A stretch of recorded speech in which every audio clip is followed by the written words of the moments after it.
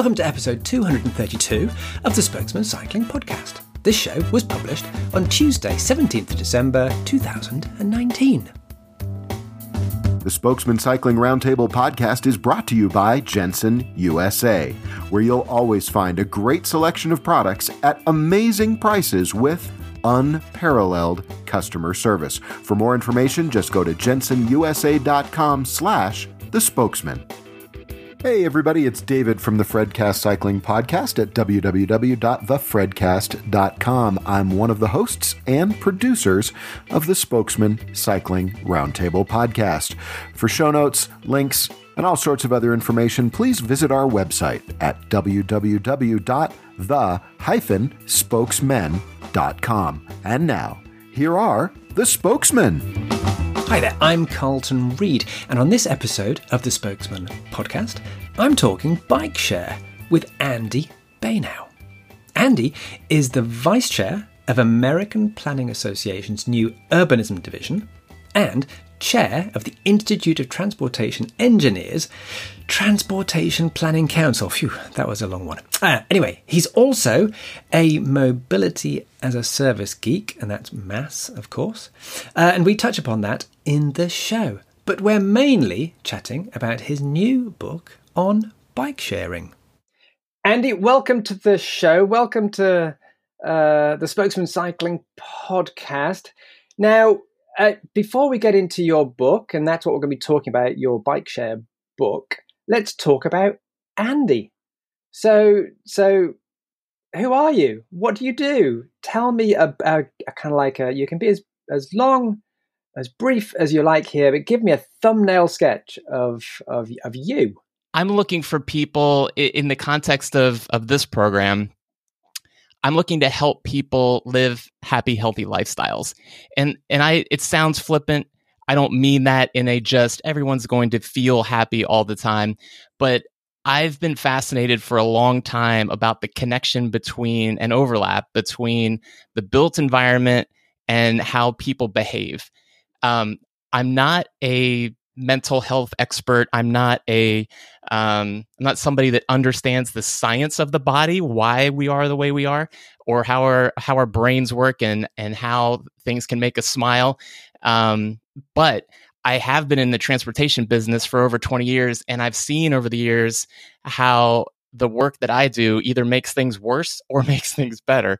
And same for the industry around me. So, who am I? I'm a person that likes to make up true stories. I enjoy people. I like people watching. I made a couple of people. I've got two wonderful teenage boys, Drew and Aaron, who I hope will be more propaganda artists about whatever it is that their path leads towards. I think both of them are going to end up doing some type of artistic work, which excites me. And you dedicated the book to them, didn't you? I saw that. I did, yes. The last book that I did, Emerging Trends in Transportation Planning, was to my dad, who he was in the transportation business for decades before retiring, and a couple years ago. And like any teenage boy, when I was my kid's age, I just assumed I'm never going to do the type of work that my dad does because he's my dad. Why would I follow in his footsteps? I'm going to do something completely different. And then I ended up going to get a civil engineering degree that he helped pay for, and then started in traffic engineering. And then over the years got closer and closer to his type of work with mass transportation. And at some point in time, we kept running into each other that would say, "Oh, that's an unusual last name. Do you know this other Baynow?" And of course we did. So, fascinating in that sense. So when it came time to actually publish something, I was looking back thinking back on my career and realizing, wow, I did not understand fully as a young professional just how much my dad was pulling for me, which was, I guess it's the type of thing that you see with age, that the kind of thing that a young man might not necessarily see, but as you get older, you start picking up on those things. So yeah, and then coming forward around this time, putting thoughts together around bicycling infrastructure, and bike share. one of the things that I'm constantly thinking about, whether it's walkable or bikeable infrastructure, is the ability or inability for little people to be able to move around. So as I thought back and was looking through pictures of my then little guys having to hang on my hand or be nearby crossing a street, and just teaching them what I saw as obvious. Like, here's why this intersection is really comfortable to walk across. Here's why this sidewalk's comfortable. Here's why we feel miserable right now, and why our heads are on a swivel and we're constantly in a panic. And so since they are very aware of my biases, and they've been a part of that kind of thinking out loud exercise of the connection between the built environment and how we are as humans, I thought, of course, I need to have this for them. So you mentioned a minute ago mass transportation, but there's also mass transportation, MaaS, so mobility as a service, which I see from your profile you're into as well. So, I mean, I've had the founders of MaaS on the show before, but you give me your profile of how you consider mobility as a service working and how it fits into bicycling. Yeah, good question. And I'm glad that you connect those two, because I definitely think that that bicycling, and in particular bike share, is an important part. I mean, if we the play on words, I suppose, would be mass appeal. I would define mobility as a service as something that really has three key ingredients. And I don't think that there's anything newsworthy or shocking about what I think the three ingredients are. But I think it's important that there are these three, rather than just it's car share or it's bike share. I think mobility as a service is something where a customer can, with a single app, plan their trip and the route that they take, the path. And then the second thing is they can choose from a variety of vehicles. So that might be a scooter, a bicycle, a car, a bus, a train, a plane, whatever the thing is.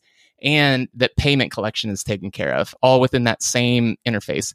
So there are a whole lot of aspects of that, of mobility as a service, and public and private combinations, and big brands and little brands. But I think that's the core. That's what's important, is it's that very customer focused transportation opportunity. It's customer focused in the sense that you want someone to be able to easily see all their options and make all the decisions. And then, thinking ahead to somebody with my bias that wants walkable, bikeable streets, and I know this is the same for you. Bike share is a huge part of that, because we want bike share, the lower speed, city friendly opportunities. We want that to be an easy and convenient choice for customers. I mean, we talk a lot about, I certainly talk a lot about Paris, and we talk about the changes that have come from there. I absolutely put a lot of that down to Velib. I think the changes that have now become apparent in Paris, and that there are amazing changes with that whole lot of bike paths and banning cars from certain major roads, etc. That has all come after Velib pretty much was out there kind of making the way for all these other changes. Would you say that's fair? And would you say that that's happened in North America too, or is it something that's still to come? I think in the denser urban environments, you're absolutely right. I think it could be. You could also make a case that the bus, in the traditional sense, not necessarily the traditional vehicle that looks like a bus, but mass transit, fixed route buses could also be one of those backbones. I do think, though, that the bicycling is a key ingredient in that, and it's unfortunately it's not as robust in North America. I think that's going to change in the very near future as connected and autonomous technology takes off. I know I'm on the fringe of my fellow members of the all-powerful bike lobby when I support things like autonomous technology, but I really do think that that's going to help get people in and back to, or in from and back to further remote areas. It's going to help people that are in less dense areas in suburbia connect to transit lines, connect to bike share opportunities where they don't have them right now. So we won't have to have, a rural-ish county have 5,000 bicycles so that there's enough to reach everybody. We'll be able to bring people in with autonomous shuttles and other forms of shared transport that, again, are hopefully part of mobility as a service offerings and get them in closer to that bike share. But yeah, that bike share, I think, is critical.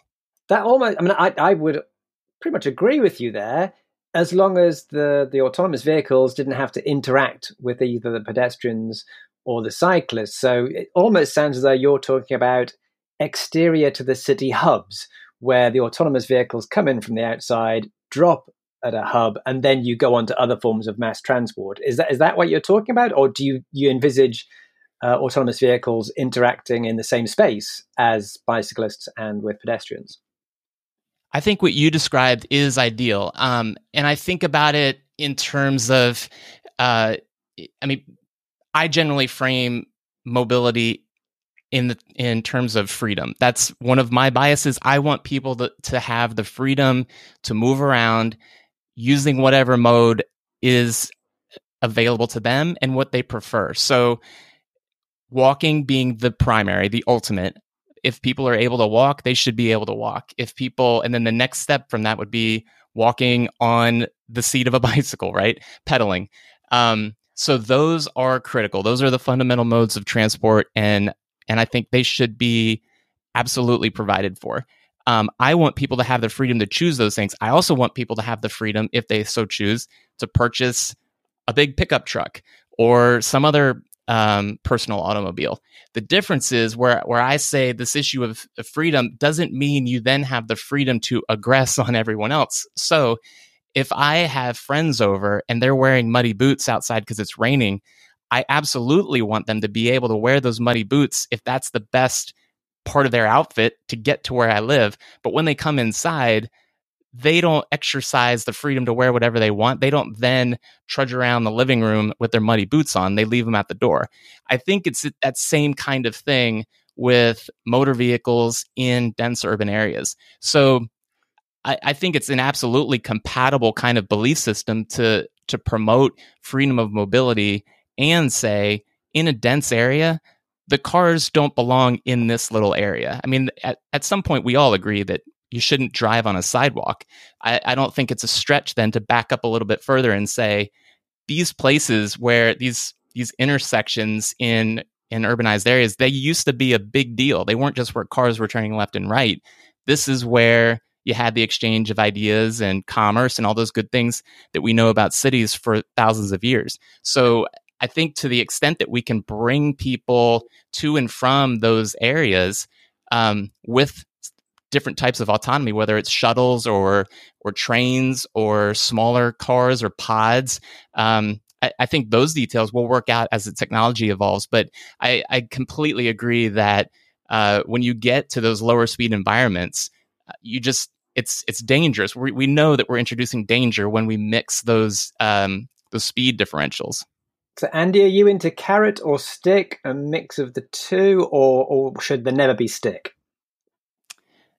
I think my stick looks like a carrot.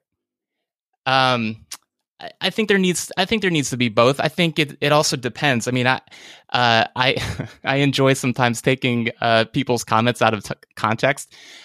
So I'm very aware that I could say there should be both, and then I myself will say, here's a specific opportunity where a stick just isn't going to work.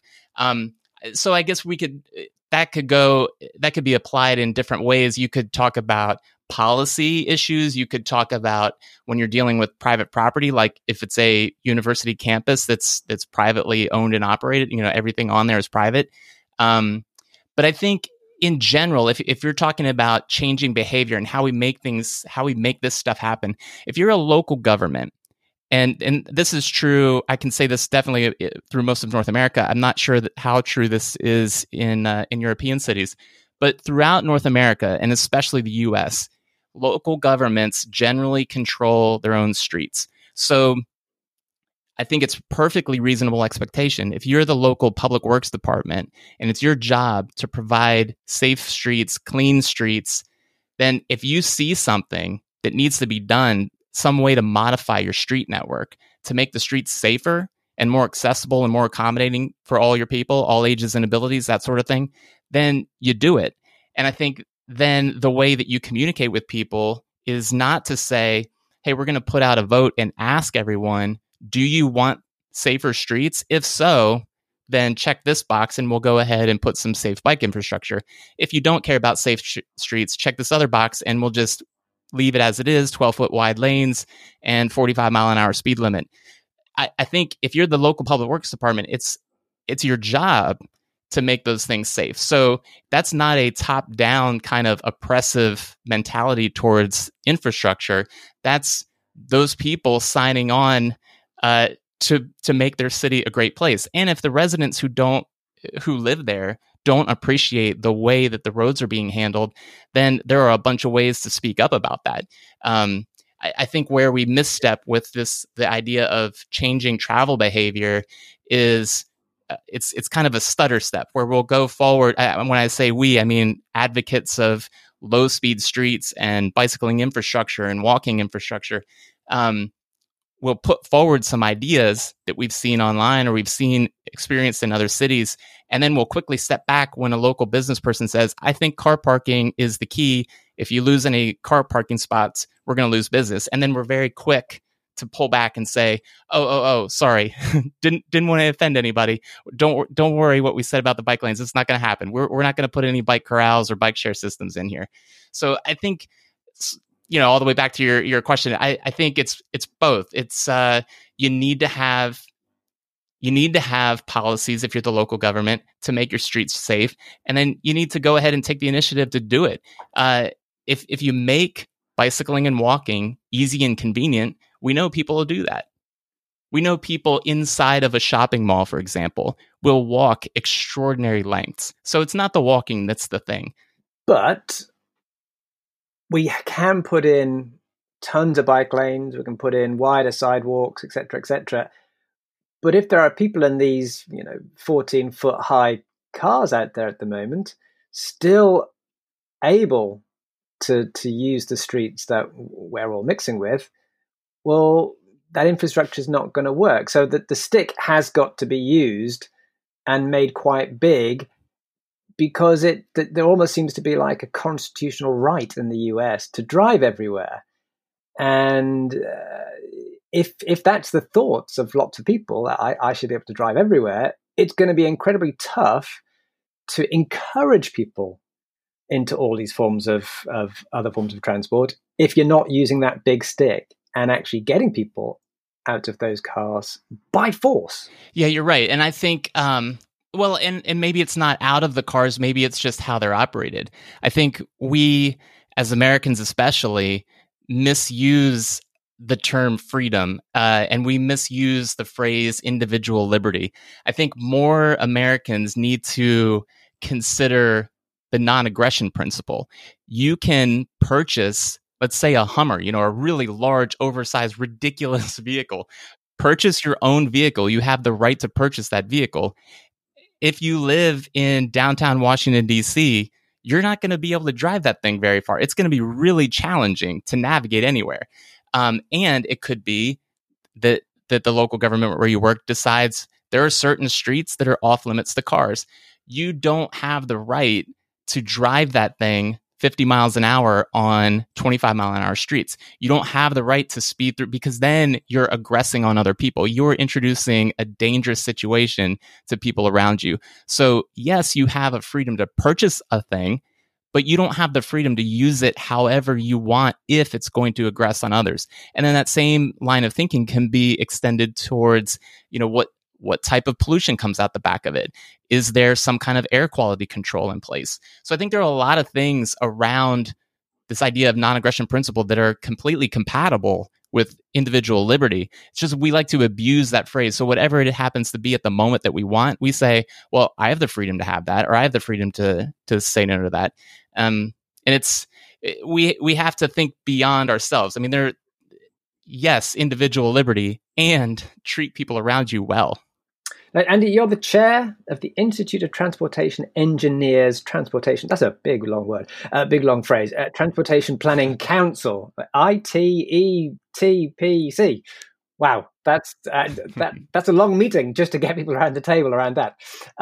So, given you're the chair of that, but given the fact that you're, for want to kind of like shorten it down into your people-friendly transportation planner, how unusual are you now? Or do you think that where you've been talking from for 20 odd years is now coming into the mainstream in your profession? Well, I guess it depends. If you're asking if I'm normal, it depends who you ask.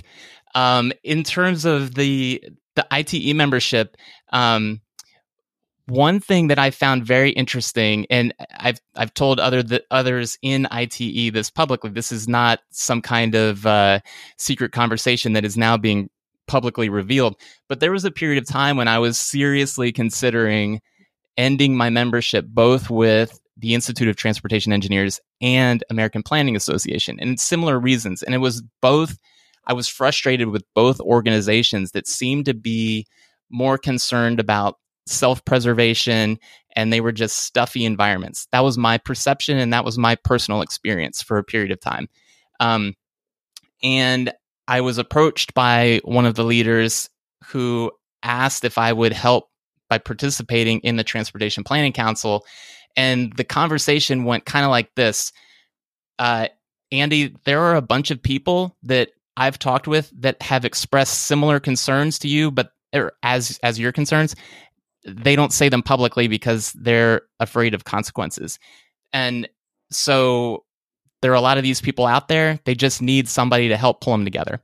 So that was that was the beginning of a conversation that was fascinating to me, and then kind of sucked me right back into ITE, because I was starting to see, okay, there are other people where the scales are coming off their eyes, like me. I don't have my biases about infrastructure and freedom of mobility because I'm so smart. I asked a load of dumb questions over the years so that my bosses didn't have to do my work for me. And as I was asking all these dumb questions, why this, why that, why not roundabouts, all these kinds of things, I kept hearing over and over again, the answers were, well, we do this because that's why we've always done this. Our fathers' fathers did this, and so we continue. And I saw this opportunity where other people were starting to ask those questions, but very quietly, because, they're concerned about employment. They're wondering what happens if I question my boss? How do I question my boss? How can I do these things respectfully? How can I work for a particular client that is insisting on a certain type of design when I know that design is dangerous? And so these kinds of questions were coming up more and more. And I was definitely not alone in that. I am not alone in that. There are a lot of people that are asking these kinds of questions. And I credit in large part the internet. I mean, I say all the time, I tell my kids this regularly, the internet is amazing. It's fantastic. It's you see people pile on about how social media can be toxic, and there are aspects of it that can be. But if you just keep your attention in the right direction and put those other, close the door on some of the darker areas, it's fantastic. You can connect with anybody and share ideas all the time. So like you and I can talk about places all around the world that are altering how people move around in dense urban areas, and people are exploring ways to convert buses into small modular autonomous shuttles. And we can see these things and share these things with others in a new kind of way. And then coming back to membership of ITE, you can see, all right, here's an organization where the mission is, how do we advance transportation and serve the public interest? And so that's what members of the Transportation Planning Council are thinking about, is how do we, as planners, how do we approach technology? How do we approach mobility as a service? How do we approach things like bike share and whatever the old and new things are? How do we do all of this in a way that serves the public interest, that's customer focused? Okay, similar question, coming at it in a slightly different way. Transportation engineers as a body are getting younger because the older guys are very naturally retiring. So do you think that refreshing of the gene pool if you like, will just naturally over time lead to changes to people-friendly infrastructure, because the younger guys who are coming through the industry now are going to be much more in tune with your kind of points of view compared to, what you're saying about, well, that's how my father used to do it, 20 years ago. That's how, the people who used to do this job used to do it. So the new thinking is going to change stuff. I understand what you're saying, and I don't think it's that easy. I would like to say yes. I've encountered plenty of the stereotypical millennial who has ideas about terrible infrastructure. So just anecdotally, I think this is what's going on. Mm-hmm. Young people come out of school and start working as transportation engineers, traffic engineers, city planners. They are excited about what they learned in school. They may have been exposed to Jane Jacobs and other people who now are embraced by planners, but decades ago, these were people who were at direct odds with city planners and traffic engineers. So they come out of the university inspired, excited. They're going to make things better. They're going to get more butts on bikes. They're going to get people riding the bus again. They're going to retrofit suburbia. And then they start working, and they're working with nice people who say, look, that's a good idea. It's just not practical. And then they see project after project where the clients are saying, yeah, we don't want that. We want this over here. We need to widen from 4 lanes to 6 lanes. And there are what seem to be convincing arguments that that's what it's got to be. You've got to serve level of service. You need less vehicular delay, that sort of thing. And so then what happens is the young people coming out of school are trained by Gen Xers, my age, and then even older. So, boomers are still on the scene. So you've got mentors who still have the very car-centric design in mind, and they're training the young people. So I think it's a mixture. That's not to say that they're completely squashed. Some of them I think have been, but I don't think it's as easy or I think it's still going to be we still have this challenge of persuading people of all ages that this is doable. One thing that is a little bit exciting and probably counterintuitive, it was to me anyway, is I keep encountering people that are closer to retirement who are very open-minded to walkable, bikeable infrastructure. And my feeling is that's because they have less pressure. They care less about what other people think. So if you're 65 years old and still on the job, you don't really care as much if someone rolls their eyes at you about your idea for a protected bike lane as when you were 25 years old and you're worried about what everybody thinks. You want to make sure that you stay employed, right? So it's interesting how the generations are viewing new transportation opportunities. And do the manuals also have to change? Not just the personnel. It's the fact you've got these very strict design manuals which tell you, all sorts of different things. And if you can't divert away from these things. So is that something that also takes an awfully long time to change? I think manuals themselves do take a long time to change. Yes. And that's one of the reasons why I had so many issues with professional organizations is it seemed like part of their existence was to simply put out these humongous doorstop textbooks that were dull to read and terrible on the environment. They were methods to make our infrastructure worse. So I think, and this is me speaking, not a professional organization that I am affiliated with speaking, but I think in a lot of places, perhaps every place, just start with what is painfully obvious. When I walk around with my kids in certain areas, they'll say, they're teenagers now, but when they were young, they could point out easily, Dad, I can't cross that street. And they were right.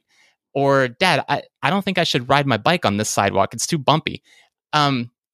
Kids get this stuff. You don't have to be a traffic engineer to understand intersection operations, and you don't have to be a licensed engineer to design a comfortable bike path. In fact, it's probably beneficial if you've never seen a manual and you just say, you know what, my bike is about this wide, my elbows stick out here, I need some more space than that. Like, you could figure out pretty quickly, a novice could, how wide a comfortable bicycle lane should be. So in terms of the manuals, yes, I think if there's one thing you should delay in your professional work, it's cracking open a manual. It's just start with what's common sense, what makes sense for people to move around. And then you can easily back check, is this legal? Oh yeah, it is legal. Turns out it is quite legal to have a 10-foot wide lane. So let's get into your book. So we've talked about you. Let's now talk about the thing that you've just written. So I'll actually, it's Bike Share that's a pretty simple title. But I'll then just read out the subhead and the subtitle, and that's Site Planning, Business Models, Ridership, and Regulations, and I like this bit, of the most misunderstood form of modern transportation. So when you say most misunderstood form of modern transportation, is that bike share itself, or is that cycling, or is that both? Both. My focus was on bike share, but I'd say both.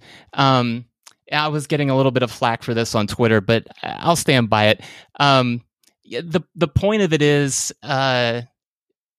you talk with anybody about traffic, and comedians have been pointing this out for forever, that anybody that has a driver's license is a traffic engineer, and that's certainly true. Everybody has these ideas about how modern transportation works, what we need, what we don't need. Now with ride sharing services like Uber and Lyft, it's even more pervasive that everybody's an expert. And yet, when it comes to bicycling, it's still kind of the fringe recreational thing. And then even when people visit a major metropolitan area in the US, for example, and experience bike share for themselves, and then they come back home and they talk about it, it's kind of like it's part of the experience of, I stayed in this Airbnb, I used this bike share, it was pretty cool. And then I did this other thing. So it still feels like recreation. If you're not in an area where you're able to see this regularly. So in terms of bike share, that's what I'm thinking about, why it's a misunderstood form of transportation. It's also things like this assumption that if you put any number of bicycles out to be shared, then it should either work or not work. Like if it works, then people like Andy were right. And if nobody uses the 10 bicycles in the city with 1 million people, well, bike share doesn't work. That guy was wrong.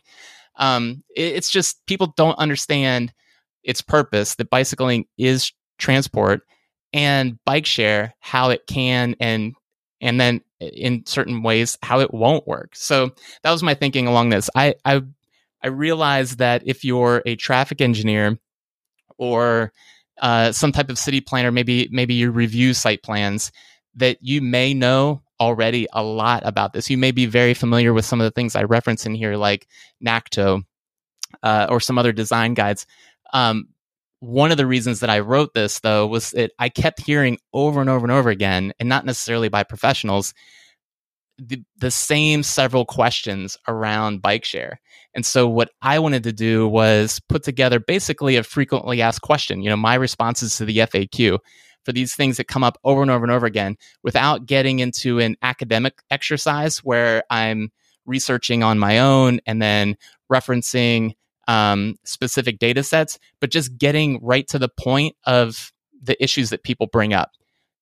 So your book, do you think it's mainly about docked bike shares? So cities are going to be putting in this form of infrastructure, probably subsidized, or do you see bike share coexisting with the Chinese model of bike share, the mobikes of this world, which in some ways have come and gone, but they're still there in some cities, and potentially littering the sidewalk is still a concept that troubles many cities. So what kind of bike share do you think you're talking about in your book? So good. That's a good question. And I touched on each of them. Docked as in kind of the original heavy anchor, bolted into the ground stations, kiosks where the payment is, and then dockless where it's just the free for all, the free roaming, and then the hybrids, which we're seeing much more of, where the technology is in the bicycle, but they're being parked at hubs. So when I first started jotting down ideas for this, we still in the US had thousands and thousands of the pure free roaming, the Chinese model, all around. And then by the time, by even like right now, today, end of October 2019, they still exist, but they look very different. And the companies that operate them are thinking about the operations in a very different way. They're not so much on the market exposure angle that they were when they first burst onto the scene. I mean, it wasn't that long ago when all of a sudden everybody in the US was saying, whoa, there's bikes everywhere. And then a few months later, we were all going, oh, there's bikes everywhere. Because like you said, it was litter. They weren't useful. What I think, I mean, I touch on each of these. I touch on the trade-offs associated with each type of model. I think for the future of bike share, in the US anyway, and I would assume that this is true just generally because I think people react to the environment around them in similar ways wherever we are in the world, even in the really, really dense environments. We like things that look nice. We generally don't like to see piles of junk, and we generally don't like to see someone's yard with debris in it, or a place of business or work or worship with junk piled up around it. We kind of like things neat. I mean, even when people park their cars in a gravel lot, they tend to park them in an orderly way, even though they might be at an apple orchard, and they still kind of organize where they park. So I think the future of bike share, for successful bike share, I would go further than say I think. I would say like evidence shows, we know that these things need to be organized. So if I'm going to be part of a fleet of shared bicycles, I need to know that if I walk down certain streets, certain corridors, it's predictable, it's visible. I know where to find bicycles, and I don't have to pull out my phone, throw out the thoughts and prayers hashtag that I'm going to find a bike somewhere nearby. So I think that free roaming model is behind us. They'll exist, yes, but they'll be the exception. The future is we've got this amazing technology. Batteries are getting smaller and lighter weight, so you can have so much tech inside of a bicycle itself, built in the frames, that we can track them as if they were free roaming. But when it comes time to park them, they're organized. And then now with mobility as a service starting to evolve, we'll be able to have these shared mobility hubs where you can have the organized way to park the shared bike. You'll also, for a time anyway, have shared scooters, the mopeds, the autonomous pods, whatever the thing is. At train station, you'll have car parking. So I think organization is going to be key. But that was my next question, actually, and that is, your book is called Bike Share, but the up and coming thing, or not the up and coming, it's absolutely there. And millennials, everybody is on these things in the cities where they are. And almost, I'm saying almost, bike share's old hat, because you've got Bird and Lime and the other companies offering scooters, which you just hop on, and they're like a little car, because you just press a button and off you whiz. Whereas a bicycle, even a bike share bike with electric power on, you still have to pedal. So that's kind of old-fashioned. Do you not think, when you've got the Birds and the Limes and the whiz-bang scooters out there? In some ways, it is old-fashioned. And at the same time, it's not going anywhere. The bicycle, is not going anywhere. I think electric scooters have a place. I'm a fan. I'm a huge fan. Like I said before, of choice. I want people to have freedom of mobility choice. So there are places where scooters are probably going to be around for a long, long time. I think controlled campuses like universities or big corporate centers, those are quite logical. certain downtown cores, but then there are a lot of places where it just doesn't make sense. This is coming from somebody who rides scooters when they're available. I bikes and scooters. One of my challenges on a scooter is if I want to be carrying something in my hand, and motorists put earmuffs on right now. If I want to have my drink that I've got, the to-go cup from the restaurant at lunch, and I need to hold that in one hand while I'm riding, I'm not going to do that on a scooter because it's a thumb throttle. It's too wobbly. I'm going to fall. If I'm on a bike, that's easy peasy. A bike is bigger. It's more stable. You can carry groceries on it if you need to. There's so much about the bicycle that is a lot more practical than a scooter. So a scooter has a good purpose. It fills a role, but it's not the same. It's compatible with and different from the bicycle. Now, here's the question that I know troubles a lot of cities because they've got various rules and regulations against this in their state, their country, whatever, and that helmets.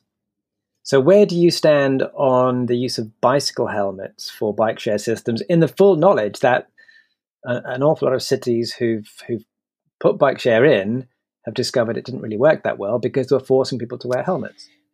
Yeah, this is it's probably the biggest one. It's probably the biggest elephant in the room. I think we can talk about politics, religion, and sex more freely than we can helmets.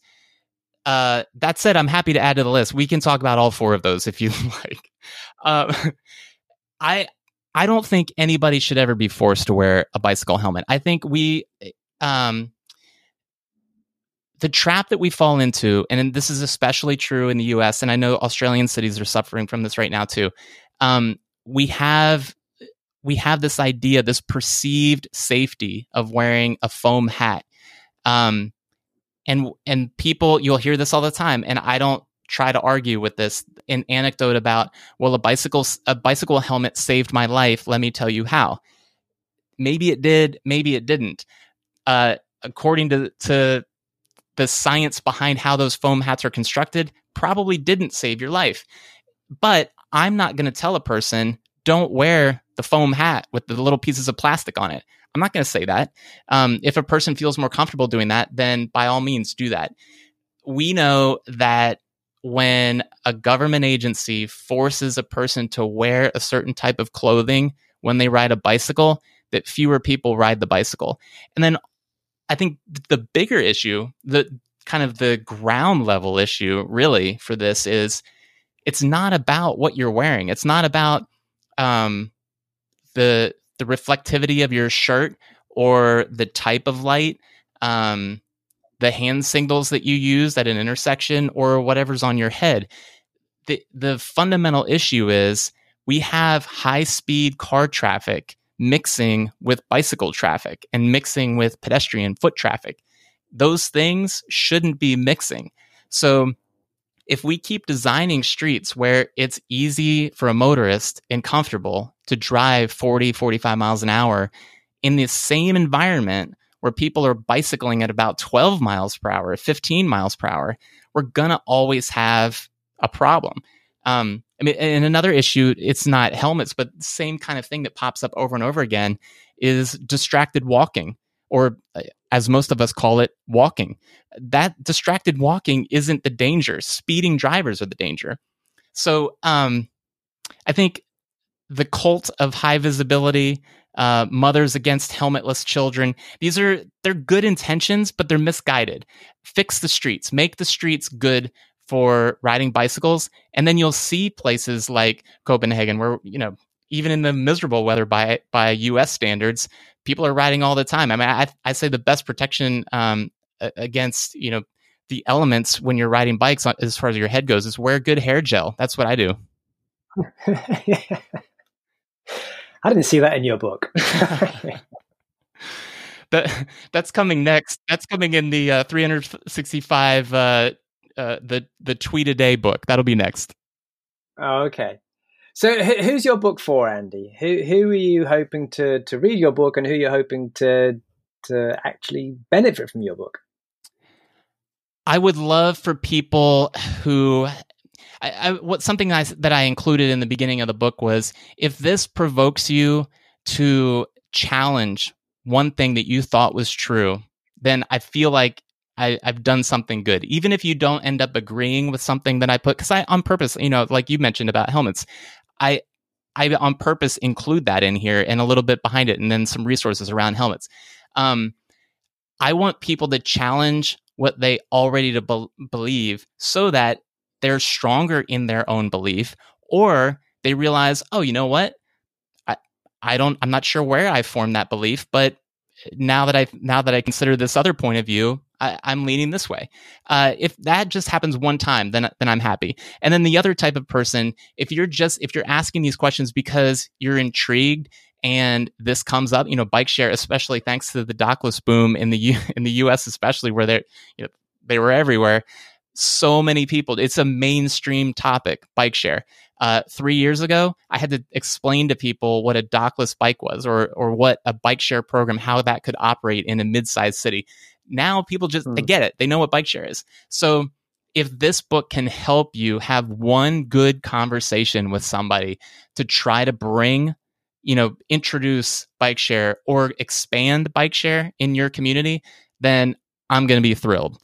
So those are the types of people that have some kind of active interest. Either they want to sharpen an idea and challenge the idea, or they're looking for an opportunity to make their community better. And so, whether that angle is public health, or strong local economy, or freedom for your kids, then that's the kind of person that I want to read this.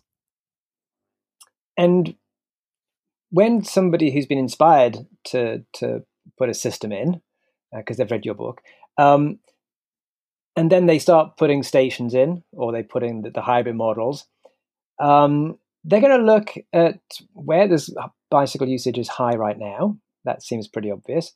And then they might ignore certain areas. So they might ignore the non-middle class areas, minority areas. So how do you get a city to put in an incredibly fair bike share system that isn't just in these certain locations where they think it ought to be? That's a good question. And it's something that planners have been wrestling with for several years. For pretty much every types of service, the same conversation has gone on for many years around transit, around mass transit and the bus, where bus stops are and where they aren't, whether or not there's sidewalks around bus stops. So the issue of giving all people access is really important. I'm not the first person to say this, but I like saying it, that the bicycle is the great social equalizer. I mean, we look back at pictures. It's great with places like archive.org to be able to see pictures from 100 years ago, where you could tell just from the clothing in the pictures that very poor and very wealthy people were side by side on bicycles and walking in city streets. And it's fantastic to see that. So now the challenge, like you said, is actually implementing. So the idea has been around. People have talked around this idea. How do you make it accessible to all these different groups? And I think there are a couple of different issues that have to be worked out head on. One of them is who's operating the bike share program. And one of the things, I describe different business models of bike share. I don't put a judgment value on this one is good and this other one is wrong. You just have to understand wherever you operate and however you operate, you're going to have a different way of reaching different communities. And especially if it's a low income area.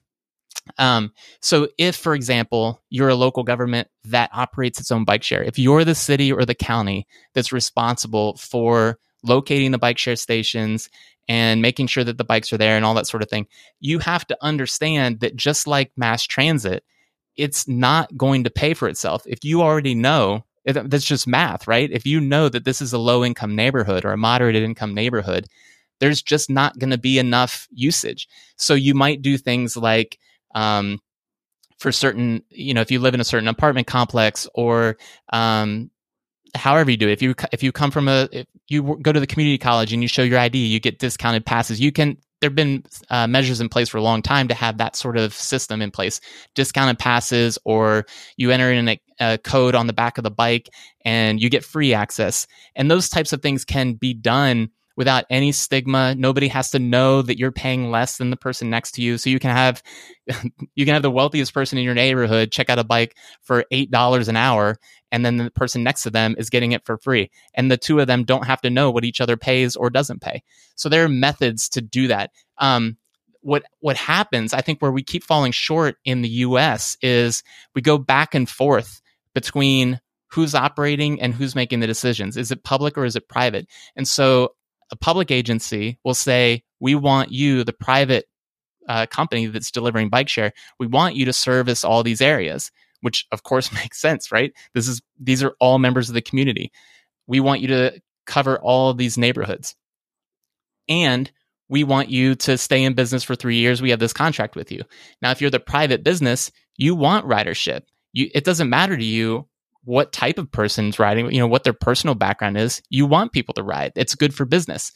If you're in a neighborhood where you're just not generating revenue, then it doesn't make sense to fill it with bicycles. So what cities need to understand is if coverage is the important issue, which it is an important issue, then you have to take measures to make sure whether it's your contract covers for that, so you, the city, are subsidizing it, or there's some other way to make this work for the business. Because most of the companies, if you're dealing with this on a private side where it's a private operator, they're not a charity. They have to make a profit. If they don't make a profit, then they can't build bicycles. They can't fix the bikes. They can't put them on the streets.